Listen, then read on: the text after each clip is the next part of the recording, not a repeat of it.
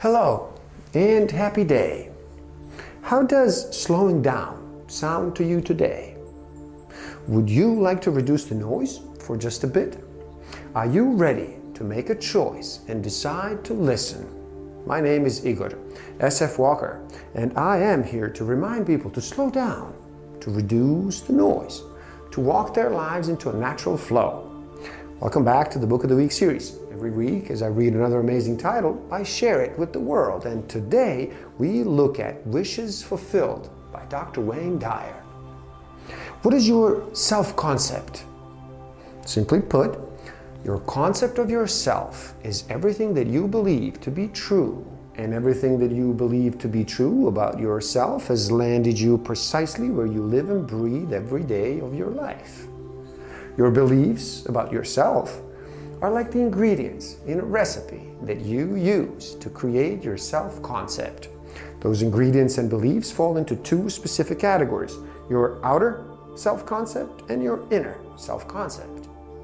Smart, perhaps, but not really a genius. More capable in some areas than others, such as technology. Maybe you add a measure of writing ability, but detect more fluency with numbers and mathematical problem solving than your ability to write poetry. Your outer self may be well seasoned and strong in some areas and almost hopelessly incapacitated and weak in others. And you carried that belief with you since you were a youngster in elementary school. Your outer self-concept also includes how you view yourself in a relationship to health, your immunity to or inclination towards illnesses of all descriptions.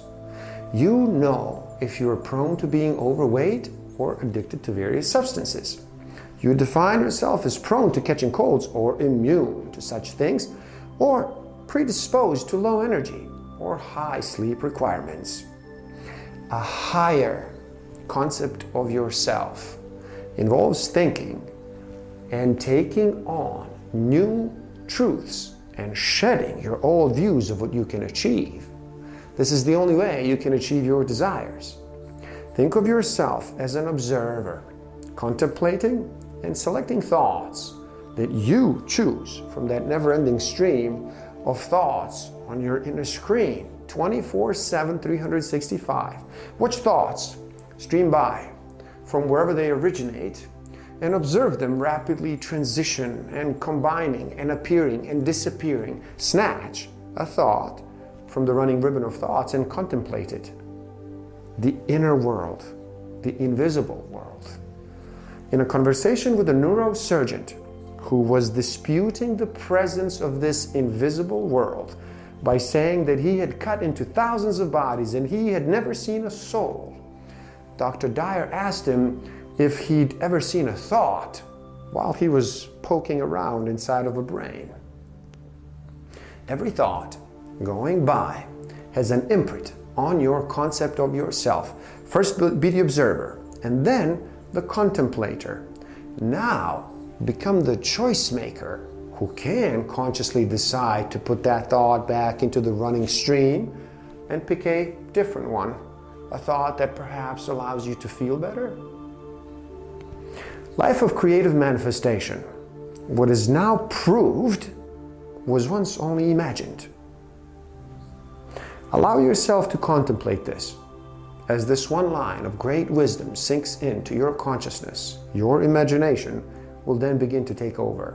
And some rules for healthy imagination. Rule number 1, never place into your imagination any thought that you would not want to materialize. Rule number 2 is of equal importance. Never allow your imagination to be contaminated by the ideas about how your life used to be. You need faith in your power to make the non-existent your reality. Rule number 3 is a strong reminder that your imagination is yours and yours alone. It is vast, boundaryless realm within you, and no one else has access to but you. No one can peer into your imagination and place things in there that they prefer for you, nor can they extract any idea in that grand imagination of yours. Rule number 4 may surprise you. It concerns what you don't want to let monopolize your imagination. Do not let your imagination be restricted to the current conditions of your life, or what is called being obsessed with what is. Your imagination is unlimited, and if you've opted for an ordinary level of living, it is tempting to stay in what is, rather than what you unbashfully intend to manifest for yourself. Keep reminding yourself that everything that you've believed has gotten you to precisely to the point where you are now.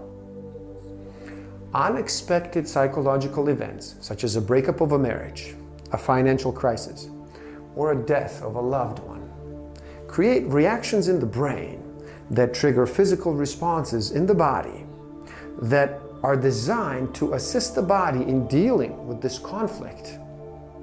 The body continues to assist until the conflict is resolved, and then it goes into a healing phase to get back to its natural state of well-being. Now, during this healing phase, the body may utilize swelling, inflammation, fatigue, and an elevated white blood cell count as part of healing. I offer you 3 reminders for how the subconscious mind works in collaboration with your feelings as a crucial component of this magnificent and mystifying process. Number 1, the subconscious mind responds to suggestion. You can reprogram your subconscious mind so that it goes on its accustomed role of autopilot with mental and feeling images from yourself. Number 2, the subconscious mind possesses the power to manifest physical reality from thought. Every object and circumstance in this world is representative of a mental thought. All that now exists was once imagined.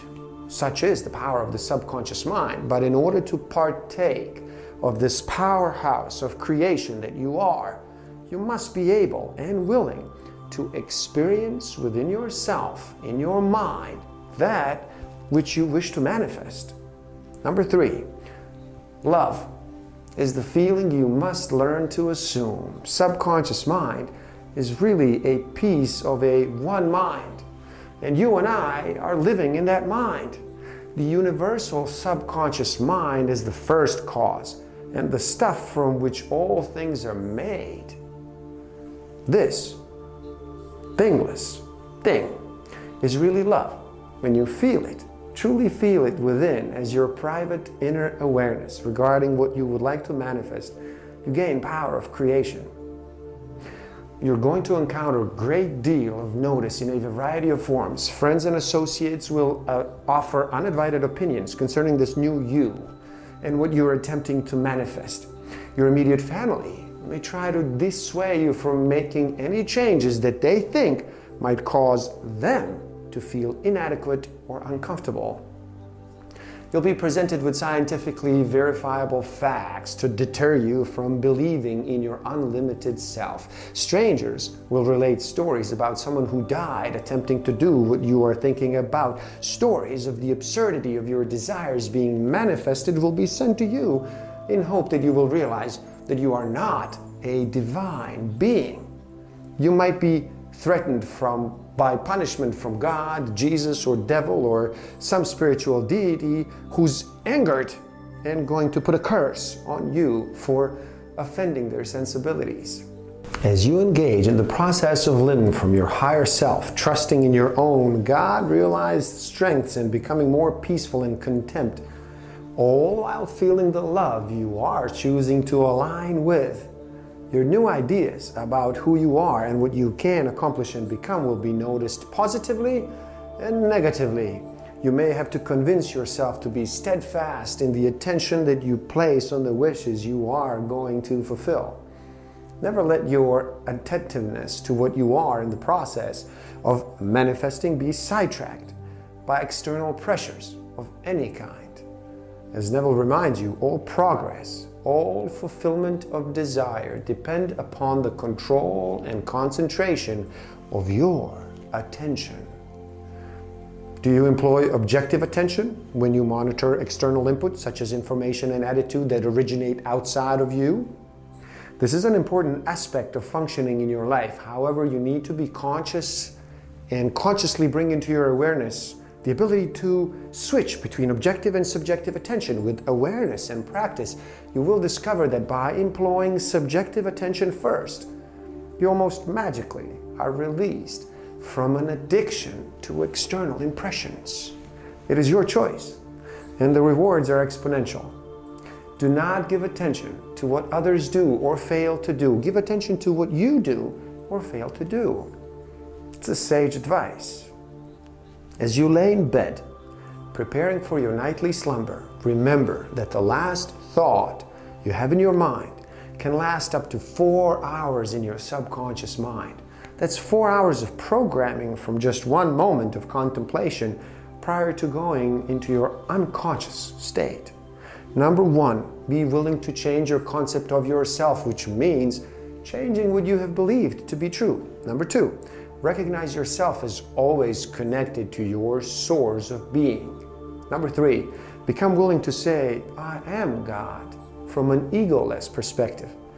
Number 4, treasure your greatest gift, your imagination.